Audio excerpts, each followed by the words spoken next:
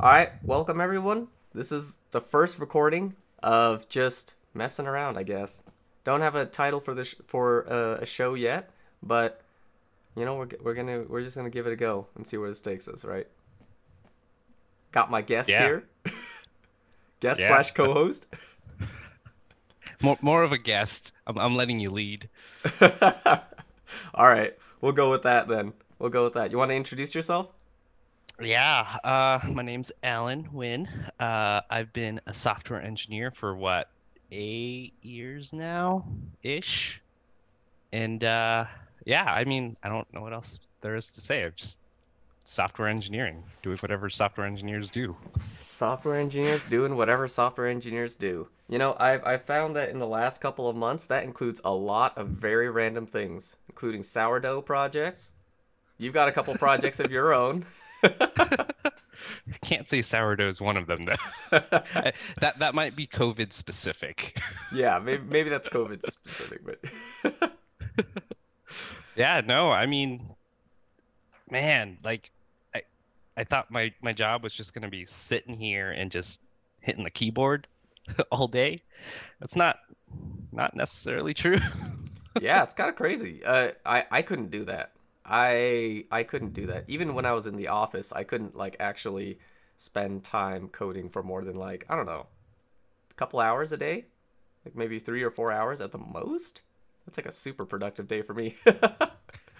Yeah, I mean, given the amount of distractions, whether you're in office or at home, I don't know if you can go like 8 hours straight coding. If you can, I mean, more power to you, but definitely not me. And from sounds of it, definitely not you. Yeah, no, no, yeah. So that I found that when we started going remote, I just had a lot of extra time and a lot of extra downtime. Even as a manager.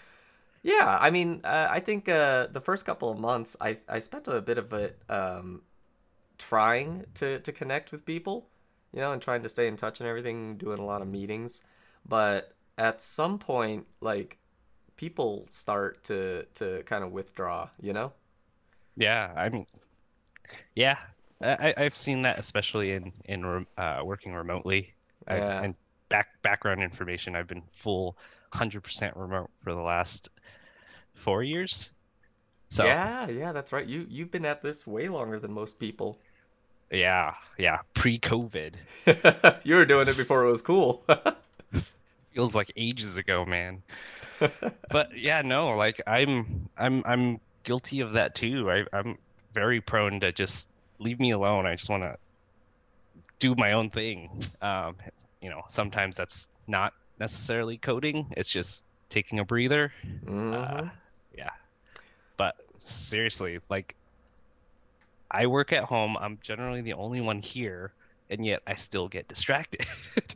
Yeah, it's crazy. Like, what are a couple of things what's a common distraction for you? Well, so luckily I don't have kids right now, so that's definitely not one of them. But I can imagine Oh that's a big God. one for most people. Like my dog, like every hour or so she wants to go outside. That takes literally pulls me out of my work and just to open a door for her, and then 15-20 minutes later open it again.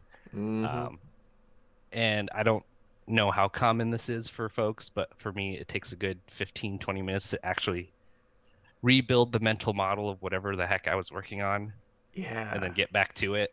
So just having that little interruption really takes a lot of time, even if it's just literally walking to my back door and opening it. Like it's crazy. That is, yeah.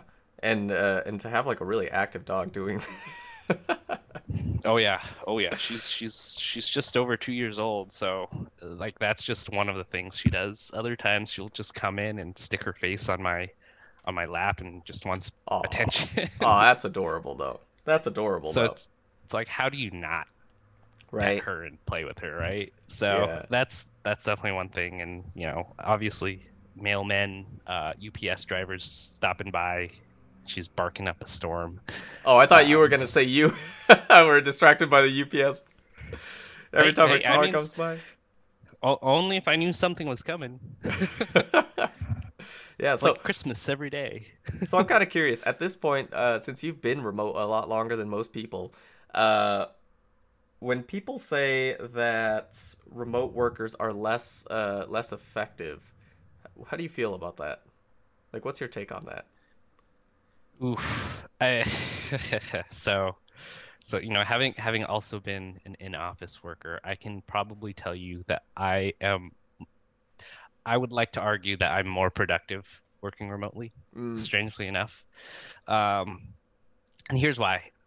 In office, even if I have headphones in and just doing my thing, I'm more prone to someone coming tapping on my shoulder and saying, "Hey, what's going on with such and such, whatever they're working on, whatever I'm working on." Ah, That yeah. right there is a distraction, and then that can end up leading to a water cooler type conversation and just derails my entire afternoon because I'm talking about who knows what. Working remotely, though, I have the choice, the conscious choice to say, I have a message on my Slack. Do I respond to it now or later? Right? Mm. If I'm knee deep in trying to fix a bug, uh, I can just mute my notifications for a good hour and say, I'm just going to focus on whatever I'm working on and knock it out instead of dealing with random distractions that might come in from being in office. So there's that trade-off. There's also the argument to be made that having those water cooler conversations might actually help keep morale up. And if your morale's, in a good place, you tend to do better, maybe more efficient work. And one aspect of remote culture is how do we keep folks engaged with each other such that they don't, isolate themselves. Yeah, yeah. That's such a challenging thing. Like I had a really hard time adjusting because I just tend to be a lot more social in office, and I mean water cooler conversations were Hmm. like my king. That was my bread and butter. Still is. Still is, still is. Yeah. So Oh it yeah. yeah, without that, it's hard, and I think that there's certainly companies that just need a more I don't know, collaborative culture. They just need a little bit more, I guess, social fabric. And then there's a couple of, and then there's like other companies that don't necessarily need that as much, right? It kind Yeah. of just depends. Yeah. Yeah. I'd like to say that I noticed that with smaller companies that social fabric is a little less stringent, a little less required, only because generally smaller companies are startups in my experience. And so they're trying to move quickly. They're trying to get more work out the door so they can either get first to market or whatever, what have you. And Yeah. so there's less of a need to actually interact with each other that isn't mission related. But then when you have larger companies, I think having the cohesion of folks and having that communication channel open a lot of times keeps people engaged. Mm. Um, when obviously I feel, after saying that I feel like it can apply either direction, but it's Yeah. it's it's more of an observation. Yeah. Um, No, I think that and I think that's valid. and that's not to say that these companies aren't trying, the full remote companies aren't trying to keep folks engaged. I had a previous employer who encouraged folks to take or encouraged teams to take an hour out of their Fridays to play video games with each other, right? That's pretty legit. Yeah. um, but it sort of builds sort the non-professional relationship, Mm. so it doesn't feel like everyone's just business all day every day. Yeah. And I think that really helped. Actually, it was probably one of the teams that I actually enjoyed working with the most. Did you guys end up doing that on a pretty consistent basis? Like Oh Fridays yeah, video games? every Friday. And those video games ranged from was it the what was it what's the virtual tabletop thing on Steam? The tabletop simulator or Yeah, that thing. yeah. Yeah, that one was a big one. There's I can't remember some of the other ones, but some random flash games that you'd find on the web we would do. Oh, those are fun. Uh, Those are still fun. Oh yeah. Oh yeah. So that was really fun. Yeah. I haven't had another company in my experience do that before. So that was Yeah. unique to that one. It's so interesting because like we tried at my company we tried to start like implementing some of those things, but people I can't tell if this was just entirely because it was new to them working remotely or if it was like the world burning down around us. But yeah, at on Fridays or towards the end of the day on any day, people would sort of just kind of check out a little bit, you know? And even Yeah. if you're like, all right, let's have a virtual happy hour or something and play some games, people are like, eh. It's like novel for all Yeah. 15 minutes, and then we don't quite get yeah, we don't quite get more out of that. Right. I think too it really depends on the personalities at play. You have folks who don't really care for that type of thing, and so virtual happy hours just don't have as much weight behind it as a in-person happy hour. Yeah, Um, I'm still a big fan of in-person happy hours. I'd like to say the same, but it's been years since I've had one of those. Oh my goodness, that's a challenge and a half. It's a challenge and a Oh half. yeah. Yeah, Yeah. but like am I every company I've worked for who's done remote, we've had the virtual water cooler channels, but Mm. all I've seen from those are crickets. No one ever participates in those. Yeah. So like what kind of participation do you guys get on a regular basis? Like what's the equivalent of the water cooler chat Whew. that actually happens and people actually partake? At my current company, not a whole lot. I don't see it, or at least I'm not invited to them. Maybe that's that's the Maybe that's the problem. problem. Yeah, apparently How that. can you how can you not invite me though? I'm a joy at parties. Yeah, Uh, right. yeah, I mean, so at least for the team that I was on, our team lead had actually started a couple of very niche, casual chat rooms around very specific things, fountain pens, and I started one for mechanical keyboards because I'm Yeah. all about it right now. And so there's like maybe a comment here and there, but not a whole lot of participation, which is a little Yeah. disappointing. Um, but yeah, like I don't think there's any initiative at our current employer to try to get people engaged off of actual work. It's hard. It's hard. Like and that's the biggest thing that I was struggling with as well. It's like I again, I couldn't tell if it's just the world around us on fire and it kind of feels strange to be like putting a lot of time and effort into like a social fabric kind of a thing when we're all remote, but yeah, it just couldn't find much that got a lot of traction. Yeah, I that one I think is going to be an ongoing problem no matter where you go. Yeah, Uh, probably. it's hard doing it over like a Zoom call or anything. So Yeah. if anyone knows the solution, I'm all ears. Yeah, if anyone has, yeah, exactly. If anyone has suggestions, that's the other thing that's been really I'm getting a little tired of it too. It's that for that first couple of months when everybody started going remote, there was no shortage of like top 10 tips for remote work and all of those kinds of suggestions. They're all the same and Hmm. I don't know. I none of them really worked for me. None of them really felt quite right. So I don't know if you felt similar. Did, did did it always feel like it was forced? Like Oh, it wasn't so authentic? forced. So forced. Yep. Yep. Yeah. Yep. Like I'm gonna pivot here for a Yeah, little yeah, bit. yeah, yeah. I do miss going in office. I won't lie about that. I do miss actual in-person water cooler conversations, going out to lunch with folks. Oh, lunch is my favorite. Yep. So like it's the small things that add up. I wouldn't say from a productivity standpoint, I don't think there's much of a difference, at least for me. Um, but again, depends on personality. Some Yeah. folks thrive on in-person interactions, some folks don't. Um, so I don't know.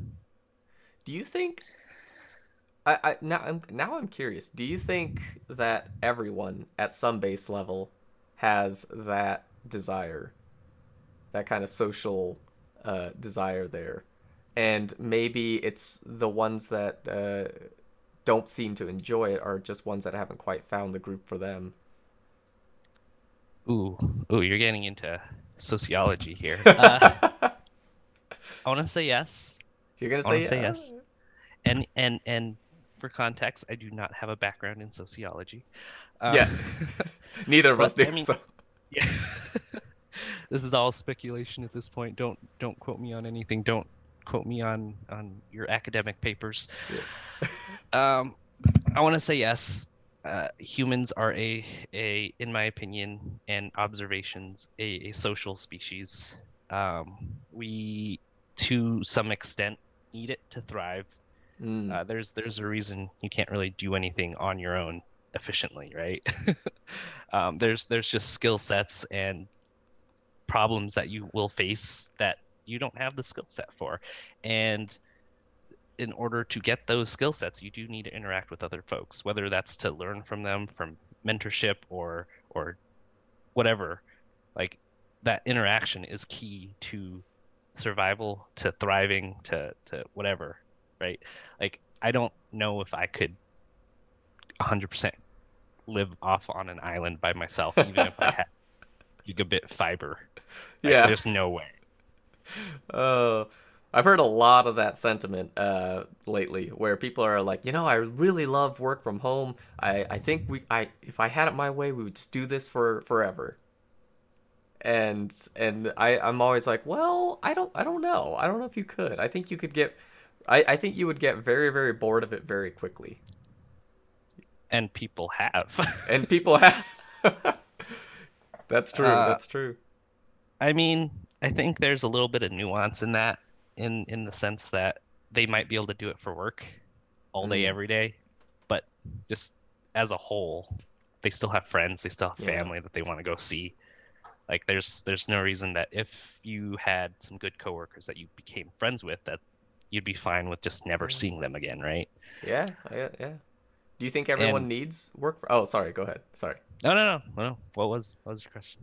Do you think everyone needs work friends? Ooh, yes and no. Yes and no? D depends. I think there is an inherent value in turning that professional relationship into a more casual one. Yeah. Only in the sense that it makes it easier to work with them if you know that they're a good person behind their work facade, right? Like we all come to work with like a personality, and we try to mold that personality depending on what the company needs and the personalities we work with. Once you understand who the person is underneath that facade, it makes it so much easier to interact with them because you're not trying to figure out what their intentions are. You're not trying to figure out, uh, you know, what they know, what they don't know. Knowing them as a person removes an entire aspect of like complexity from that Mm. interaction. Yeah. And that when you think in terms of the cognitive load that you're dealing with at work, all the personalities that you're working with, that's a lot of processing your brain's doing. If you can just remove one little layer of complexity from that, you become so much more productive, you become so much more sociable Yeah.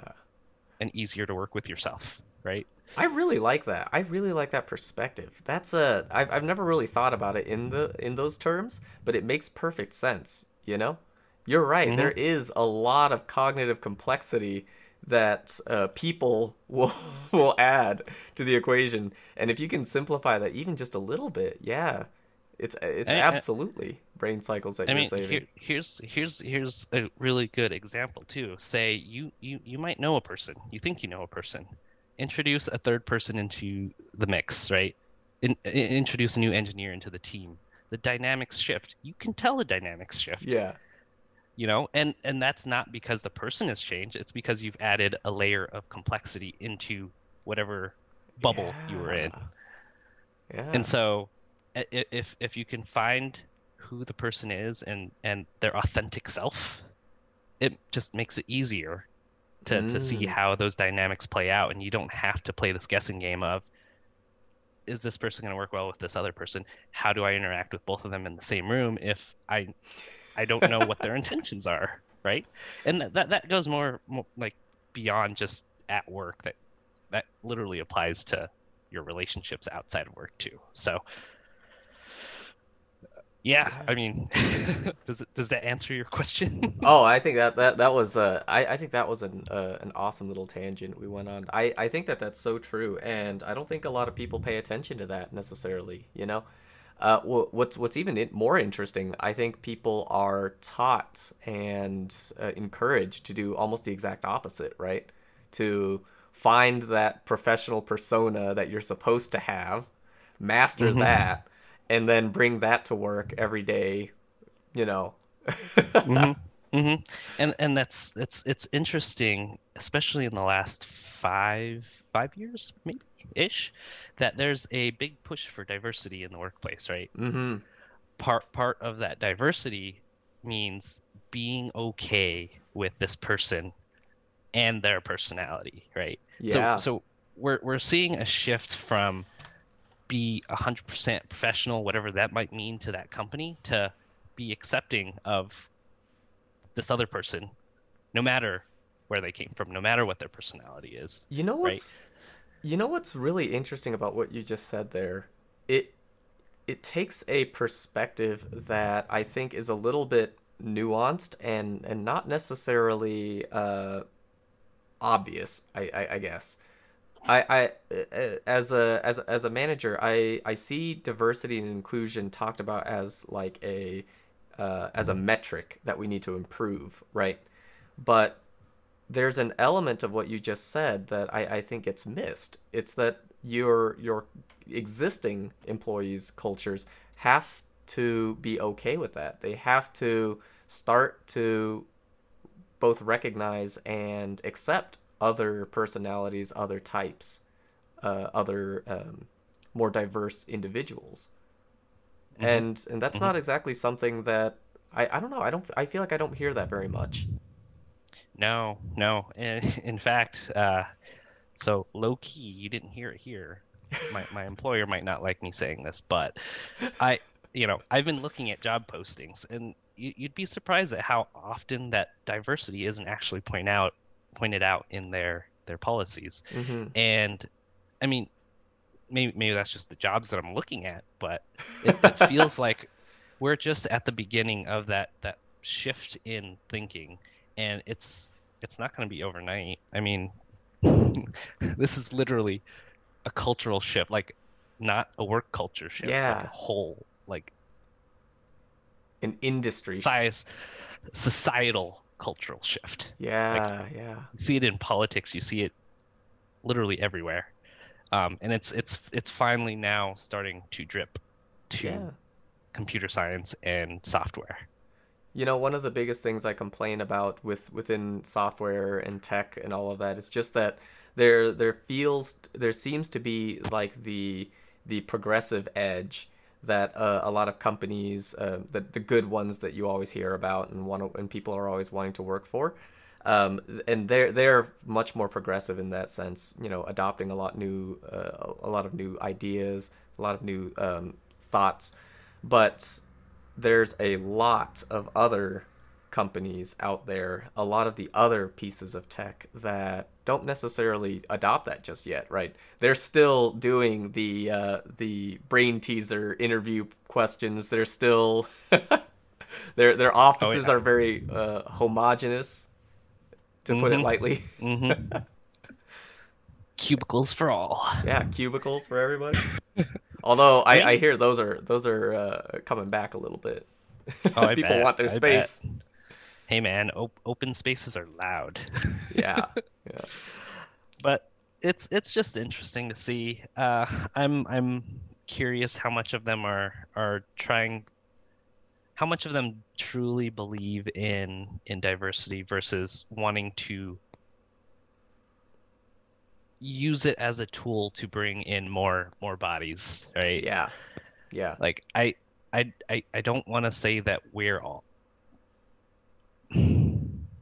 this I feel like I'm gonna get hit with a reality once this hits the wild, but I feel like, you know, with corporations in general, you're always looking for an edge over your competitors, right? Mm-hmm.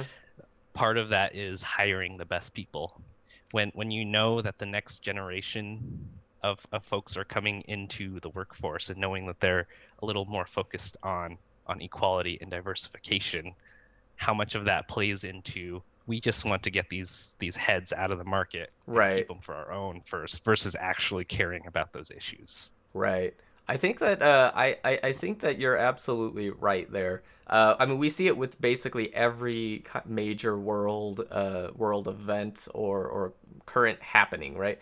Every company, if their marketing department is savvy, they've got a little Instagram filter for you to use. They've got a little we're here to help, or any of those kinds of common messages, right? It's so bad that pretty much every time you can go onto YouTube and find like a generic, just a kind of memey version of an advertisement, right? They're Yep. like, we're Yep. here to help. We care about you. We want the best. We're you know we're here with Right. our chips, so buy them because that's gonna make all of this better for some reason. Right. Right. It's literally marketing, but for your jobs. Yeah. Like, Everything boils down to marketing. oh yeah. I mean, it works. Yeah. Can't. If you want to take the cynics approach to it, yeah. If you want to take the cynical viewpoint, yeah. Uh, No, so yeah. yeah. I'd like for our industry to, move forward a lot quicker on a lot of these things, but you're right. It's one of those things, you got to take it a day at a time, and whatever positive difference you can make, then that's worthwhile, but it's going to take a lot. It's going to take Yep. everybody. That's why every interview I go into, that's one of my questions is what are you guys doing to push forward diversity and Mm. inclusion? Have you what kind of would you share some answers that you've gotten? You're asking me to pull something out of memory? Oh, man. I'm not my brain's not optimized for reads. Yeah. Um, I mean, so the latest one I heard that, and I'm gonna paraphrase here because I can't fully remember, is that they do have they, that company had formed an initiative. I don't want to call it a guild, but like a subcommittee to sort of Mm. oversee initiatives that would help with diversity and inclusion, and they had appointed um, several female staff to oversee it. Putting people into these leadership positions to make sure that change is happening, and especially asking for people who have a stake in seeing that inclusion happen to lead it, right? And I think that's great, right? Part of diversity and inclusion is putting these people who are underrepresented into positions where they have power to make decisions on behalf of the company. Yeah. Yeah. And so that's pretty cool. Uh, Other ones I've heard, well, I don't really have a negative example because part of the interview process is them selling themselves to me. So That's true. Or do so you have I an I I guess, do you have an example of one that felt maybe inauthentic? I'm trying to think. I haven't done a lot of interviews recently, so I can't say that I have a large pool to pull from. Oh, that's all good. It's all good. Yeah, Yeah. nothing's coming to mind. Yeah. Either way, the I diversity and inclusion is just one of those things it's so very hard to get right, and the only ones that actually do get it right are the ones that really do care about it. And Hmm. otherwise, it really does come off very, very, yeah, inauthentic. And honestly, I'm not gonna say that you can't trick people, into like thinking that you're on the right side or any of that. Like I've seen it, you know. I've seen companies like I'm sure we've all been in that position where companies will say really nice, grandiose kinds of things that instill a lot of confidence, and then when it comes time to actually live up to those things, they kind of fall flat, right? We've all kind of felt that before. Follow the money. Yeah, follow the money. Yeah, One thing to caveat my answer to is I've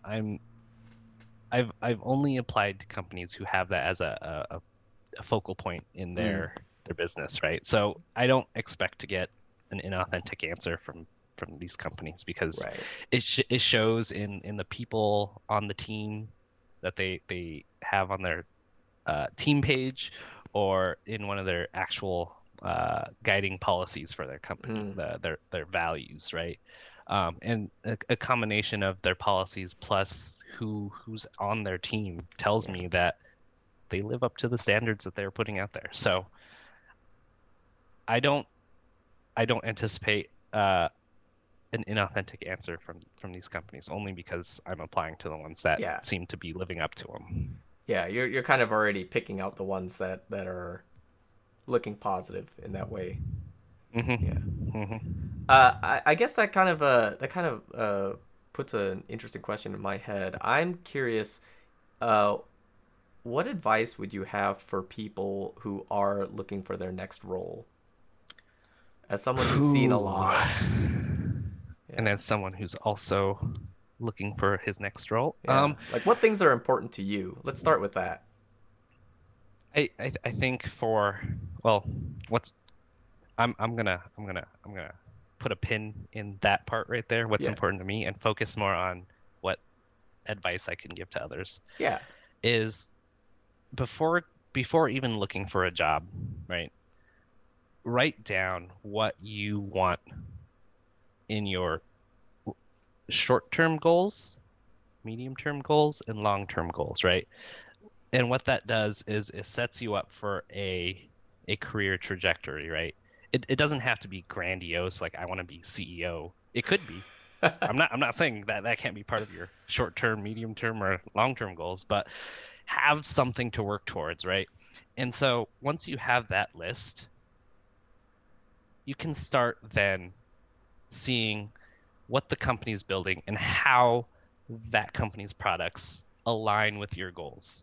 If you're focused on just learning a new language, it probably or learning a specific language here, as my example, say you want to learn, I don't know, what's a hot language these days.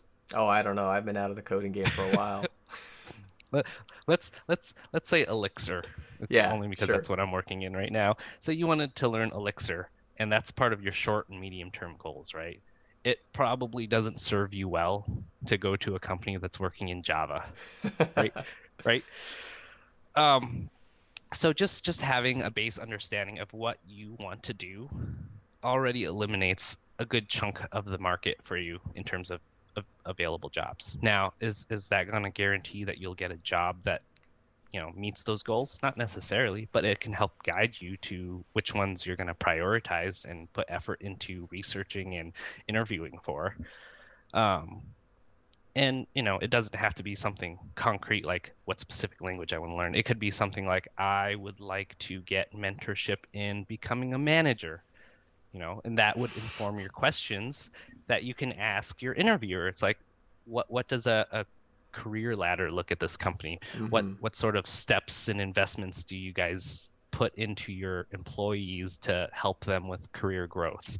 Right? If they say, oh, we're just a startup and we're just trying to get a product out the door, they won't say that explicitly, but if you know that they're just trying to get a product out the door, they're probably less focused on trying to put you in a position where you can become a manager. Mm. Now, if your goal is to become a manager, you might want to look at a company who's going through a growth phase where they're looking to fill teams in, and part of that is we need someone to lead this new team we're filling, right? If your goal is to become a manager or a team lead, guess what? You just found a role that would help you figure out what it is to mentor people.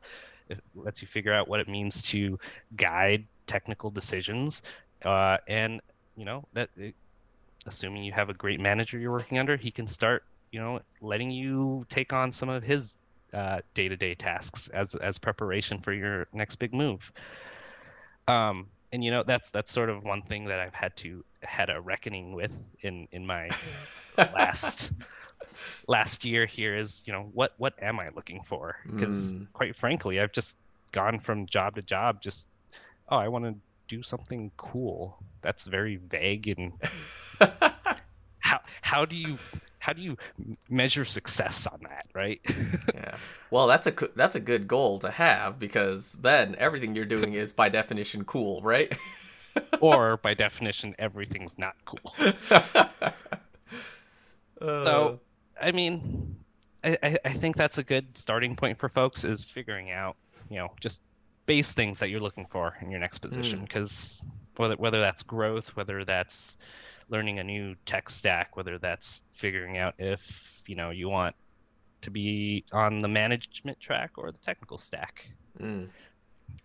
It's a You good know, starting point. one thing that I would kind of add with that that I've noticed, I feel like there are a lot of people who, um, in their first couple of jobs, they feel like they want to, like they're saying things about like, oh, my goal is to learn this, my goal is to learn that. Um, I kind of summarize it generally speaking to just they want to establish themselves as someone who's capable, you know? And I think that that's okay as an early career goal. You kind of want to just know that you're a solid whatever it is, right? For us, it's software engineer, right? You want to know that you're just a rock solid software engineer that you can be more or less thrown into any other place that needs software engineers, and you can be a competent onto that team. I feel like that's like a really common just first fresh out of school, fresh out of code school, whatever it is. Like that's usually a lot of people's goal initially. Oh yeah. Oh yeah, absolutely. I mean, my first job coming out of college, I had no idea what I was doing. I I don't know how I graduated, to be honest. Um, and one thing that I'm grateful for, and this may not, apply to everyone, but I had my first job coming out was a consultancy.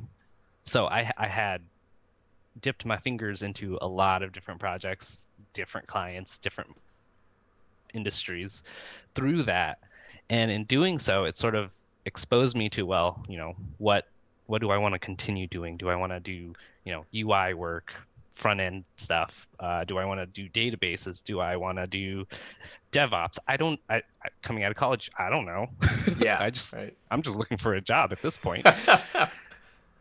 But part of that goal that you said, just knowing that you're capable, one of your goals could be building confidence in the skill set that I have, right? I'm pretty sure I'm not alone in this, but I suffer from severe imposter syndrome. Like I would love for, and every job I go to, it helps with dealing with that, but it doesn't ever go away. Like Hmm. I want to build confidence in what I'm doing.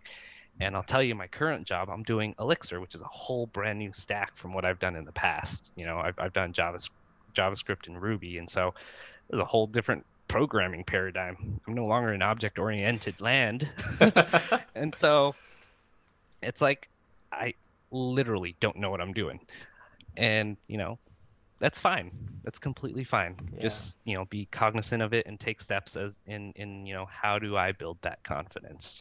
What parts of the stack do I understand and what do I don't? And then just go from there. It'll become more clear as your career progresses as to what you like and what you don't like, what you want to deep dive into or what you want to avoid. Yeah. Yeah, I like that. I like that a lot. I talk with a lot of people, and imposter syndrome is probably one of the most common things that comes up, you know. And it's weird because it comes up with literally everybody. Yep. Yep. Is uh, is is that a symptom of the personalities that go into computer science or that's a really interesting question. I I don't necessarily know if it's like a personality thing. as you were saying that, I kind of was trying to think like, what have I noticed that's even in common with people who necessarily have or say they're suffering from imposter syndrome. The truth is, I don't think there is much personality wise. I think maybe it's just the relative newness, I guess, of technology as an industry. I feel like and doctors, nurses, and people like that, like, please feel free to like let me know if you guys suffer from imposter syndrome too. But I feel like for a lot more traditional careers, there's kind of a for being a doctor or a medical practitioner, you literally have something that's handed to you and printed out, and you hang it up on a wall, super proud. And I guess, and that's kind of your mark that says you are valid and qualified and a doctor. Whereas with Hmm. software engineering, you never really get to that point. You like the industry has tried with different certifications and whatnot, but because the industry has never looked at certifications in the same way, there really isn't any piece of paper that can say you're a good software engineer. You kind of have to just arrive at that yourself.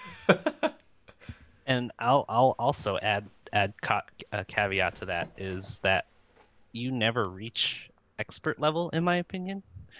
It's an Oh, ongoing process. You're constantly learning, given that, technology is always updating. I mean, look at JavaScript. How many frameworks have come out in the last 2, 3 years, right?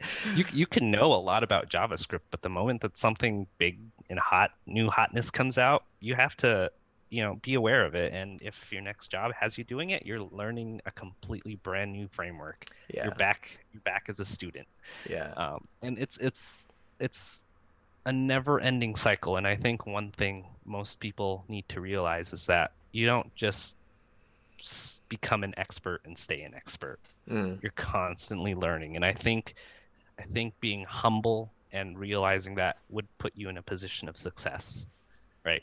yeah, And bringing it back full circle, knowing that that is your intent behind any job is that you're going to continually learn removes any doubt about your intentions as an engineer, right? mm, yeah, yeah. Just I to really bring that like around that. full circle there. Yeah, we're bringing. I really like that. No, that's I really like that. Yeah, it's when you kind of finally get to that point and you do come full circle with that. Not just like saying it out loud, but like you actually feel very comfortable with that. I feel like a huge weight kind of gets lifted off of your shoulders, you know? I can Yeah. almost, as you were saying that, I can almost think of the exact moment in the exact job where I suddenly felt like that was true for me. And that was also when I started to feel confident as an engineer, doing whatever it was that I was doing. So yeah, Yeah. no, I really like that. Yeah, I mean, so it took me a while to get to that point. I mean, as I mentioned, 8 years into software engineering. Uh, it's probably not until the last 2 years where Yeah. I'm looking at job postings. Not that, I was actively looking, but the word senior or staff or, principal always scared me because I always felt like I'm not good enough for that. I'm not good enough for that. Yeah. But, in the last 2 years, I'm just like, I don't have to be, Yeah. right? Like it's I could be jumping into the same tech stack, but they're working with different versions of that technology that I'm gonna have to relearn the nuances of that version and that specific set of technologies that they're using. And that sort of maybe this might be a topic for the next episode here, but what makes a great senior engineer? Oh, And yeah. I'm going to just leave this tidbit. I don't think it's necessarily technological. It's not about the Ah, tech you're using. I love that. I love it. I think that's an excellent spot for us to call it with this first episode here. Alan, thanks so much, man. This has been awesome, folks. If you're actually listening to this, I don't know. I'm gonna fill this in with something later. Don't forget to tip your wait staff. Yeah, don't forget to tip your wait staff. That's a good one.